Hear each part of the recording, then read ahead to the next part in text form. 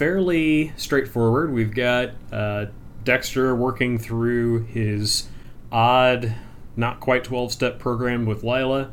We've got more Bay Harbor Butcher stuff, so Lundy's finally back on the trail again with that.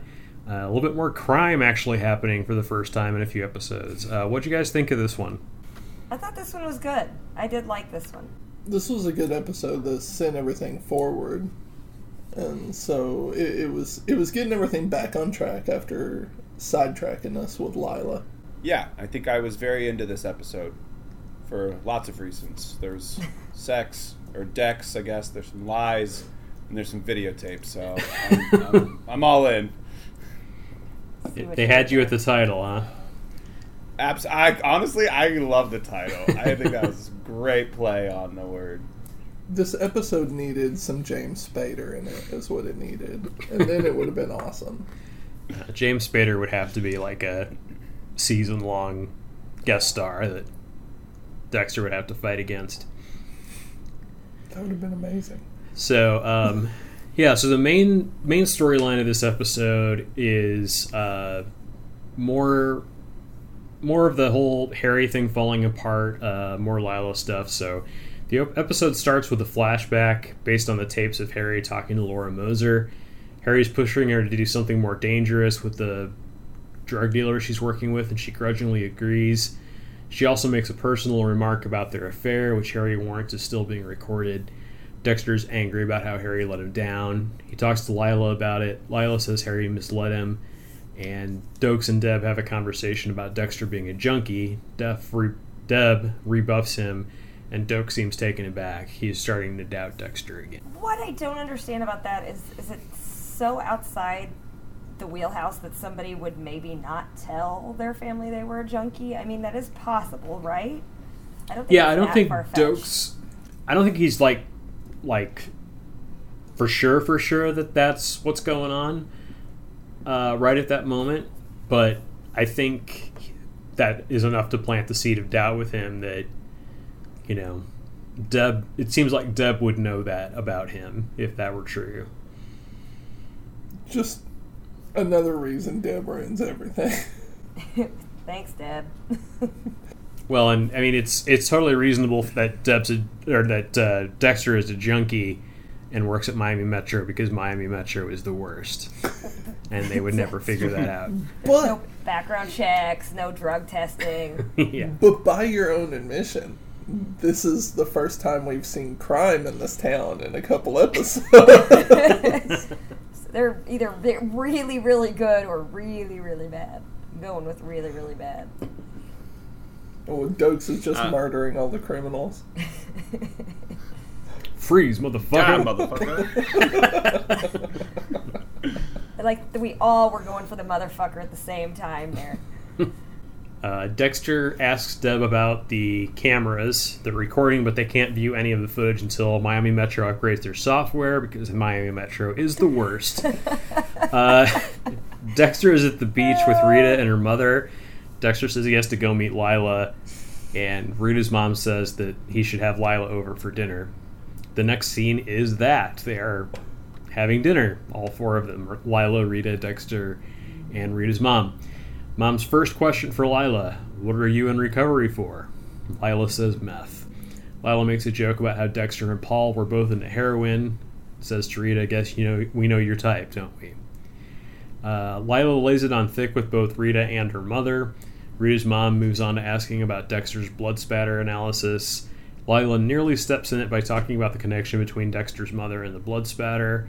And over dishes, Rita's impressed. She says, I actually kind of liked her. Rita invites herself over to Dexter's, who says he needs an hour or so to pick up something at work, which he needs to go and figure out, or try to figure out the whole security tape thing.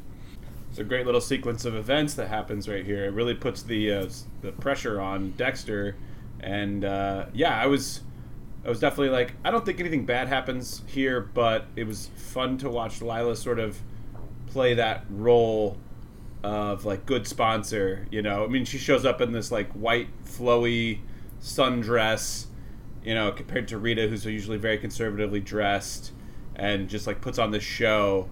and gets Rita to fall for it, which is like, I don't know. It sucks because you hate to see Rita fall into that, because you're like, yeah, you're smarter than that, but she put on a good show. It also shows really how concentrated she is on what she's doing, because she goes to this overnight trip with Dexter and she's in the tank top with nothing underneath, changing her clothes openly, but to go to this nice little dinner to show off and impress, she's going to be really well behaved and pulled together, and it just really shows that she knows exactly what she's doing every step of the way. She's very calculated. But then she totally disses Rita about the Dexter and Paul both being into heroin thing, and I'm just like, how dare you? How dare you? Rita's a saint. It's kind of a funny little line. She was making light of it. You're just very protective of Rita, Aaron. We know how protective you are. Well, and Rita's reaction is what sells all of that, is that she takes it as kind of lighthearted, joking, but that they're all, importantly in this scene, the children aren't there, which is interesting because they have a much more frank conversation than they could have if the kids were there. We also don't get to see the kids act, which is always a plus, but they're having this more open conversation about addiction and stuff like that they wouldn't be doing in front of Aster, regardless of whether it was her birthday or not. How would original Cody have handled this conversation? You know how he would have handled it. You're on drugs. It's all your fault. So yeah, that I liked watching that. I talked before about seeing something be decompartmentalized, where it's family mixing with NA friends. It's like my school friends are meeting my work friends, or meeting my parents. What's going on? And just his panic at all that, trying to keep all those plates spinning at the same time is really fun.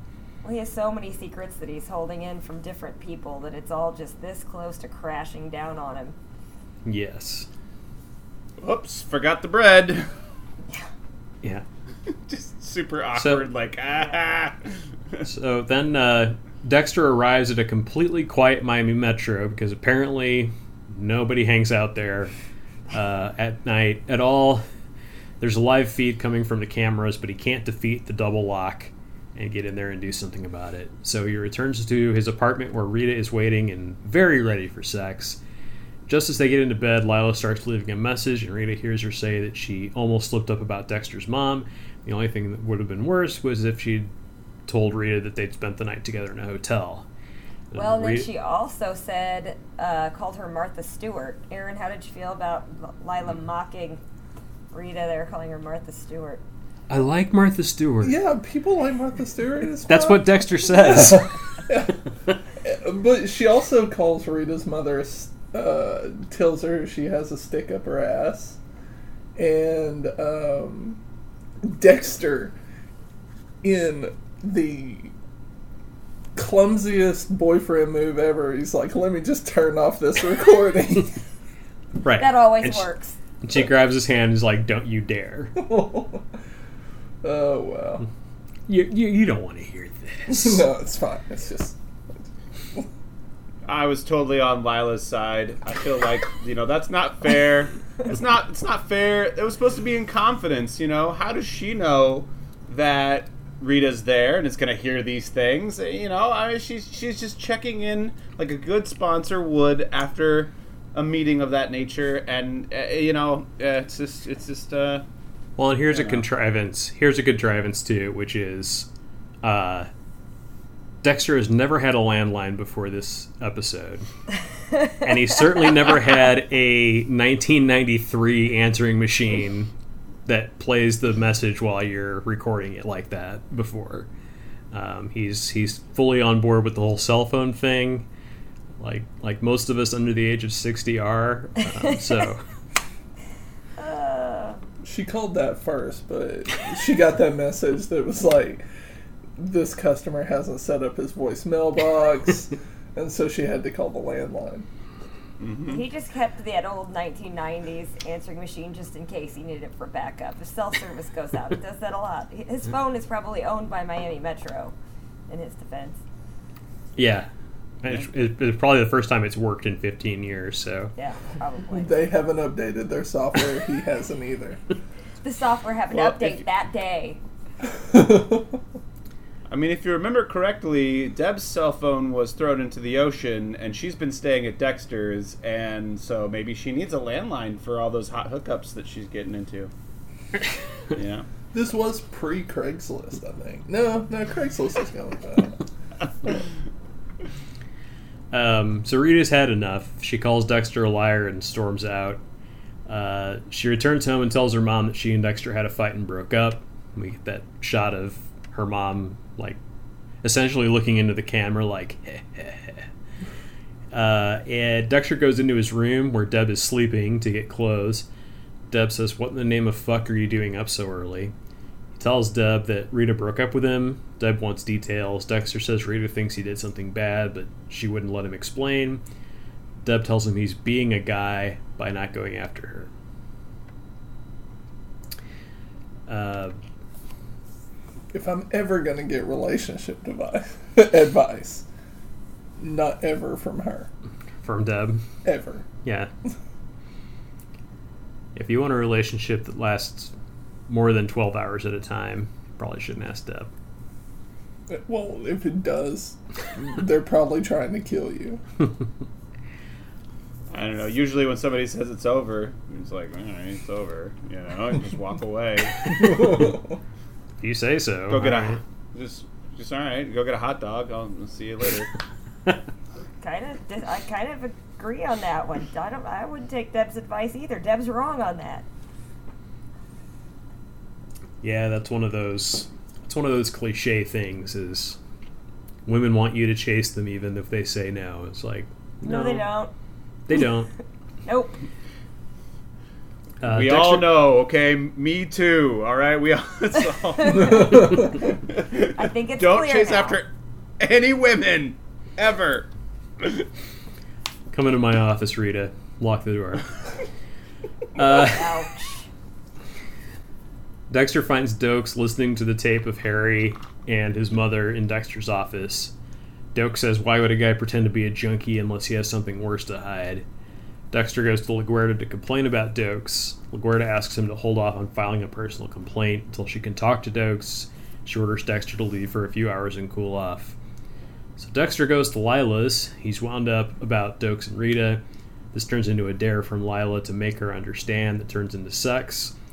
After Dexter asks her which step was that. Dexter gets a call from Rita. She says she owes it to him to hear him out. LaGuerta confronts Dokes about talking to Dexter and tailing him. And LaGuerta says last time Dokes went off like this, it cost them their relationship. She tells Dokes to leave Dexter alone. Yeah, I don't know if he cooled off necessarily, but you know, he got into something. Yeah, and that was the culmination of, I think, everything that Lila wanted. Right, was to get him into that position. He basically exploded. I mean, not to be crass about it, but like he exploded. You know, built up, and he just had to let that pressure out, and you know, it was just really okay, Masuka. Yeah, right. But really though, you know, he's always faked physical contact and physical actions and sex. He's never quite understood. And yeah, we had a couple moments with Rita where we were like, okay, he was kind of into that. But it seems like this is the first time he's had that aggressive passion because she's broken some kind of floodgate again. No pun intended, although I think Zach's was intentional. But yeah, I think that he's just built up with the anger we talked about in the last episode, and now all of these feelings, and he just, exploded. Yeah.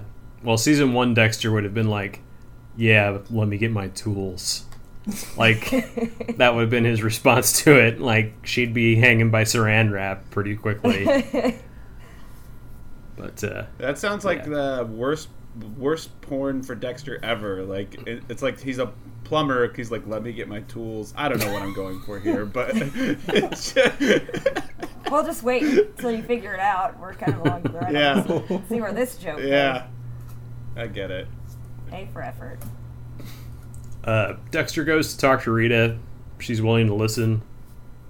Dexter tells her that a lot of things are coming up in recovery. He tells her that he watched his mother get murdered and that he needed a sponsor to confront her killer. Rita asks why he chose to share that moment with Lila instead of for her. Dexter said that he didn't think Rita would understand. Dexter has an out with Rita, but he comes clean about sleeping with Lila, and she can't handle it, throws him out again, and he ends up returning to Lila at the end of the episode. That scene, man, that scene was brutal of their little fight there at the end, and she's listening and she's taking it in, and like you said, he's right there, and he can just not say anything, and the way he just looks at her and he says, you know, not that night, like, oh, that hurt me for Rita.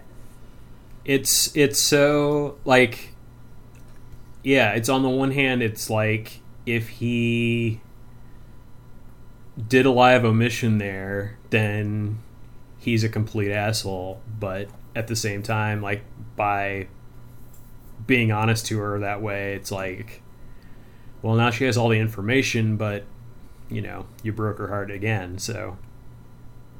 Well, just his delivery of that line was just, woo, ouch.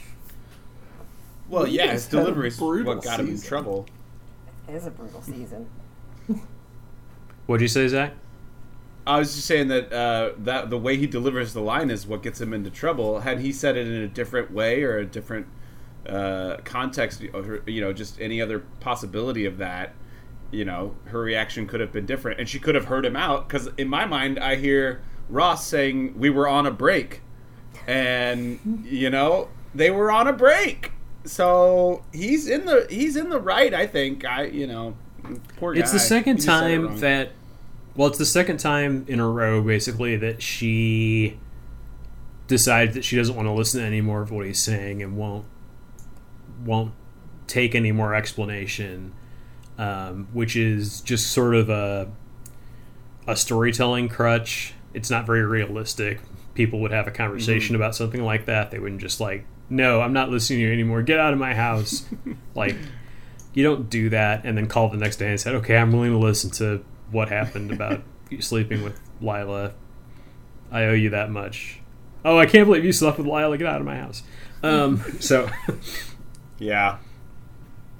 But he's just breaking down these walls, and that's the one thing that Lila is doing to him, or in a way for him, breaking down these walls if he's always had this mask on, and he's just always being, you know, the perfect boyfriend, the perfect employee, the perfect brother, and now he's just like, I don't give a fuck anymore, and just puts it out there. yeah, do you think do you think that he's being cruel there, or is he being honest with Rita? I don't think it's that he's trying to be cruel. I just think that his walls are broken down. I don't think he's trying to be mean, and I don't think he's trying to just be honest either. I think he's just to the point where all the cracks are starting to show. Yeah. Yeah, and by that same thing, like, I mean, he says to her, I didn't think you could handle it. And so, you know, in the very same conversation, for him to just tell her exactly what happened, even if it's not what she wants to hear, like, I don't remember if that ends up winning him any points later or not, but I know at the time, watching this episode, I was like, well, that might be it for Rita. We might be full board on the Lila train for now, and yeah, full board on the Lila train is not appealing to me, but Yeah. okay. Oh, I got my ticket. I got my ticket right here, conductor. Lila train. So let's move on from that unpleasant and get into the Big Harbor Butcher, which they've not been doing a whole lot of for a couple episodes here. Masuka, yay, Masuka's back. He's on an elevator with Lundy. He asks if it's true that Lundy's tracking everyone's web usage and says that he can explain, quote, all that shemale stuff if necessary. Lundy asks Dexter to go along and see a guy who claims to have escaped the Bay Harbor Butcher. Lundy's aware of Dexter's knack with killer stuff. At the crime scene, the victim is not someone Dexter knows. Angel leads Dexter to a railway car and asks him to use his spidey sense. Dexter thinks it's a copycat that doesn't really know Dexter's process. The victim claims that during a burglary, he gave a guy a heart attack, so that's what makes him a killer. Dexter ruminates on how this killer would never meet Harry's standards, and then again, neither would Harry, as it turns out. Lundy enters the rail car and says, if you were the Bay Harbor Butcher, would you use a place like this? Dexter says the location's okay, but the other clues don't fit the MO. Lundy talks about the Bay Harbor Butcher being clean and orderly while we watch Dexter fiddle with setting up his camera supplies just so. The audience wonders if Lundy has a suspicion about Dexter. Lundy has figured out that the Bay Harbor Butcher uses plastic wrap, with his only evidence being the impressions left on the bodies, and Lundy casually mentions that they have security cameras at Coral Cove, where Dexter cleaned his boat at the end of the last episode. So, yeah. There's a lot to unpack there. I remember, at least the first time that I watched this, I watched through season 2, I was worried that Lundy was starting to figure out that Dexter just knew a little bit too much about all of this stuff. Yeah, they really put the pressure on, that's for sure. You know, getting him involved into the case, and just the way that Lundy talks to him and asks him certain questions, and man, it's really fun to watch him sweat. And we, as the audience, know that he incriminated himself on that security camera that wasn't really facing the boat he was on, but we know that that's out there, so we don't know if that's coming back to bite him right away, like if Lundy's already seen it and he's trying to tease more information out of Dexter before he makes an accusation, or if he doesn't know that yet. So yeah, and the copycat killer thing is, I guess copycat killer, but you know, this vigilante situation too. You know, kind of. I would, if I was Dexter, I would say I wouldn't find it to be flattering. I would find it to be infuriating, because the guy is awful at it. You know, Dexter is he took him a long time to get good at what he does, and then this guy just comes in and mucks it up, and claims to be the Bay Harbor Butcher. And you know, I mean, obviously Dexter doesn't want to get caught, but at the same time, yeah, like screw that copycat guy. Like, I would have been pissed. Well, and Lundy's like pretty much sure that it's not the same guy too. I think that's why he's asking all those questions. Lundy calls and tells Deb to make sure that Dexter's at his meeting. Dexter's worried that they've already seen the footage. A tech confirms that the camera feed is live. Masuka says, well, maybe you'll get you get to see some pontoon poon. And Lundy says, did you need something? Dexter realizes they're not looking at his marina yet. Lundy talks about the copycat and says that there are Craigslist ads for the vigilante. So yes, there is Craigslist. Yes. Lundy says if a single person is killed by a vigilante, he'll take the case to the FBI. Angel says he thinks he's found a suspect. He found a guy whose mother was attacked by the vigilante's victim. Yeah, I like the Lundy has the line that they think they found their personal Batman as far as the vigilante, and I thought that was a pretty good line. But yeah, I agree with like what Zach was saying earlier. You know, Dexter's so insulted that somebody is going to do such a terrible job imitating him. Yeah. He's not even up to the other guy that they caught. He's not even up to that level of knowing copycat. Knowing what the real story is. What I love. He wasn't. Go ahead. Go ahead, Aaron. Well, I was just going to say that he's not even as good as the fake ice truck killer, the guy who claimed to be him.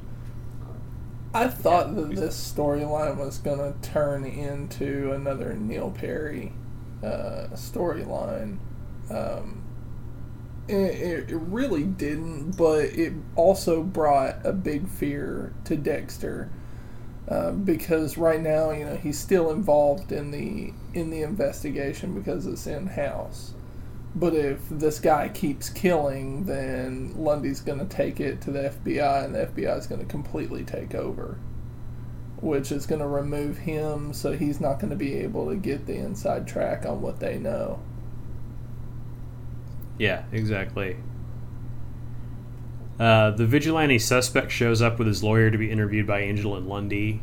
Lundy is being annoying with animal crackers. The suspect was recently fired and recently lost his girlfriend. As the surveillance team narrows in on the footage of Dexter, he pulls the fire alarm. Masuka walks the floor with an orange vest and says, "Everybody out, respect the vest, don't make me pull up my hose." The blood theme starts as Dexter goes to find evidence to feed Lundy to catch the vigilante. The vigilante has a bulletin board covered in Bay Harbor Butcher news stories.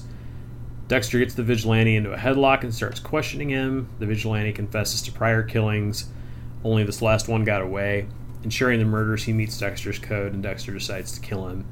Dexter takes him back to the railway car, now set up as a proper Bay Harbor Butcher kill room. Dexter reveals that he doesn't need to kill the vigilante, but he is going to, and he finds that empowering. Lundy and a crew arrive, making it seem like Dexter is inside. Instead, they find the vigilante cut up and stacked in bags.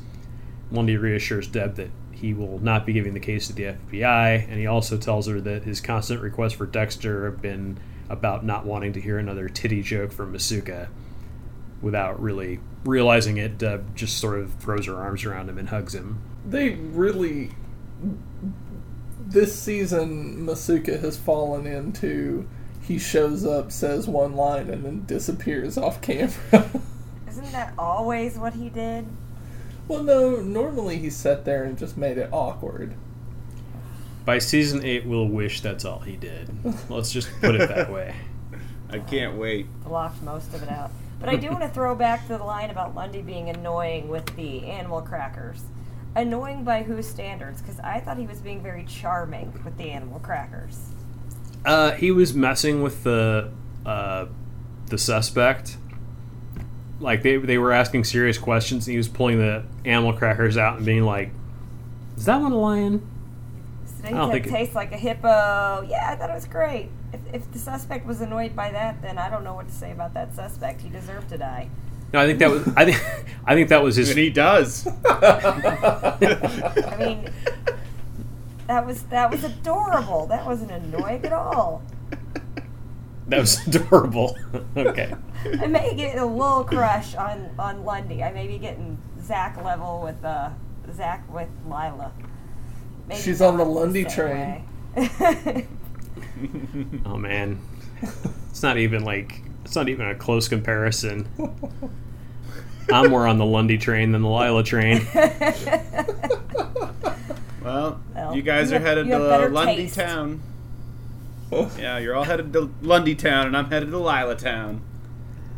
La Passion. You might not survive it, but I guess it would be worth it. Yeah, what did I tell you about sticking your dick in crazy? You don't do it. Yeah, I even learned that lesson a few weeks ago, and I never knew that existed. I'm intrigued. So, no, she learned it when I said it. Yeah, let's clarify. I was like, man, what did you do down in Cancun? Yeah, it was Brooke did not vacation. stick her dick in crazy. Yeah, I maybe would have had I not learned a few weeks ago not to. Yeah. This episode was directed by Nick Gomez. He previously did work on the 1995 film New Jersey Drive, which competed for a grand jury prize at that year's Sundance. On Dexter, he did this one, and he also starred as a hitman on 2 episodes of season 8. After Dexter, he played a prison inmate named Thomas on the 3rd season of The Walking Dead. The writer was Laura Gessis. She previously wrote and appeared uncredited on Smallville. She wrote 12 episodes across all 8 seasons of Dexter. Was promoted several times, starting as a staff writer and ending up as a supervising producer by season 5. After Dexter, she's currently the executive producer for a show called Insatiable, which is set to air this year, 2018, on Netflix. So, best line of the episode. Easy for me. If I hear one more titty joke, I'll punch him in the face. When Lundy said that about Masuka, because I think it every time. Not pontoon poon. No, the pontoon poon, I'm just going to tell you, was my worst line. Yeah. Do you need something. That's a good line. Yeah. I knew there was a reason I liked Um, Wendy. Gosh, were those really the only two storylines this episode? Yeah, that was it. Oh. I'm gonna go ahead and stay on that Lila train when she says, "I guess I must be a good sponsor after all." I'm like, man, yeah, the best. You're the best sponsor. 12 steps up to her loft. All right. Oh, good one. So worst line of the episode, we've already got the pontoon poon one on the table. What else is there? When Zach Oh, go ahead. Oh. I want to hear this. when Zach yelled out, "He exploded." Worst line of the episode. Not of our episode. I'll take it. You know what? I'll take it. It's rare we have a contender so strong in our episode that it overtakes the lines in We're gonna have to get episode. Showtime to dub that into Dexter now. Are we now going to Yep. add in the He worst line of exploded! the podcast? That is a really bad direction for us to go, because this podcast will go downhill very quickly. People competing I for the know. worst line. Yeah. No, Yeah. definitely pontoon poon. Or the, Yeah, what did he say about the respect the vest thing? Don't make me pull out my hose. That's Yeah. another good one. Pontoon poon for me, please.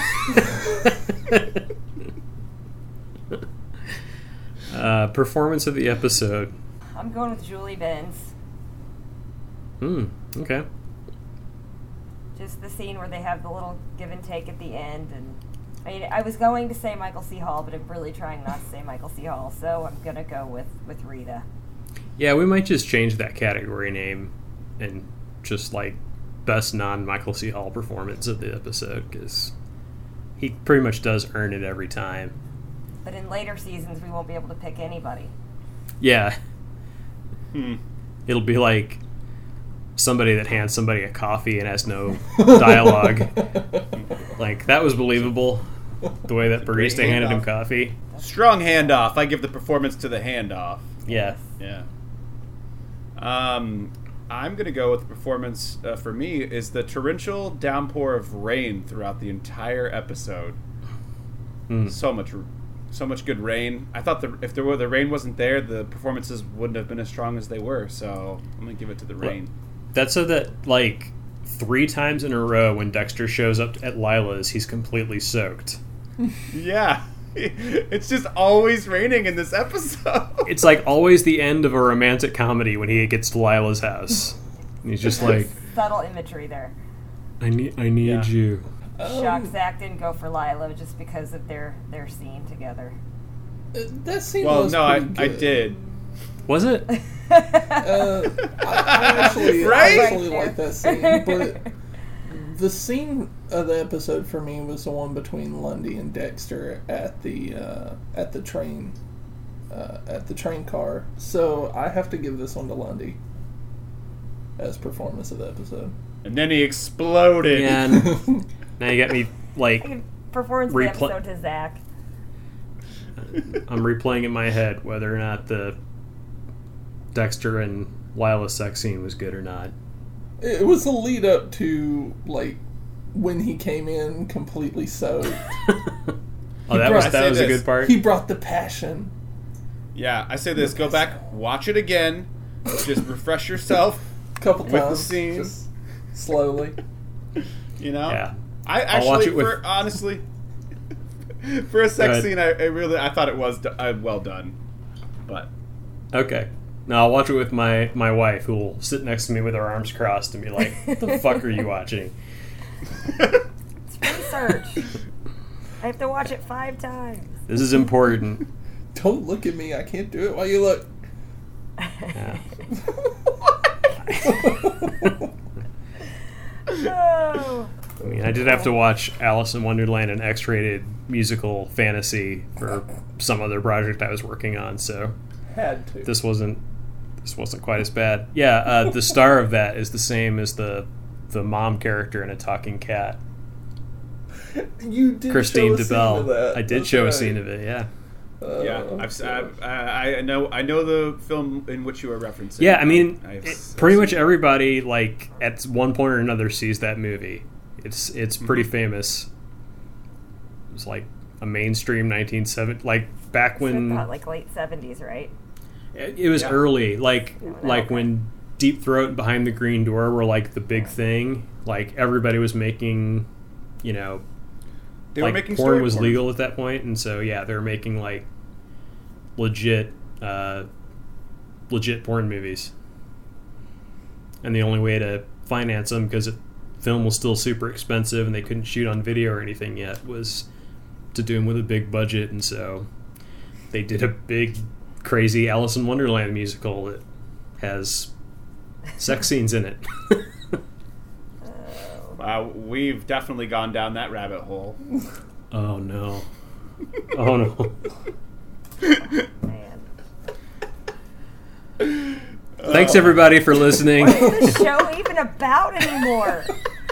What did I sign up for? Well, that will do it for season 2, episode 6. Text, Lies, and Videotape. Thanks everybody for helping me out with the podcast, and thanks everybody for listening. We will see you on the next episode.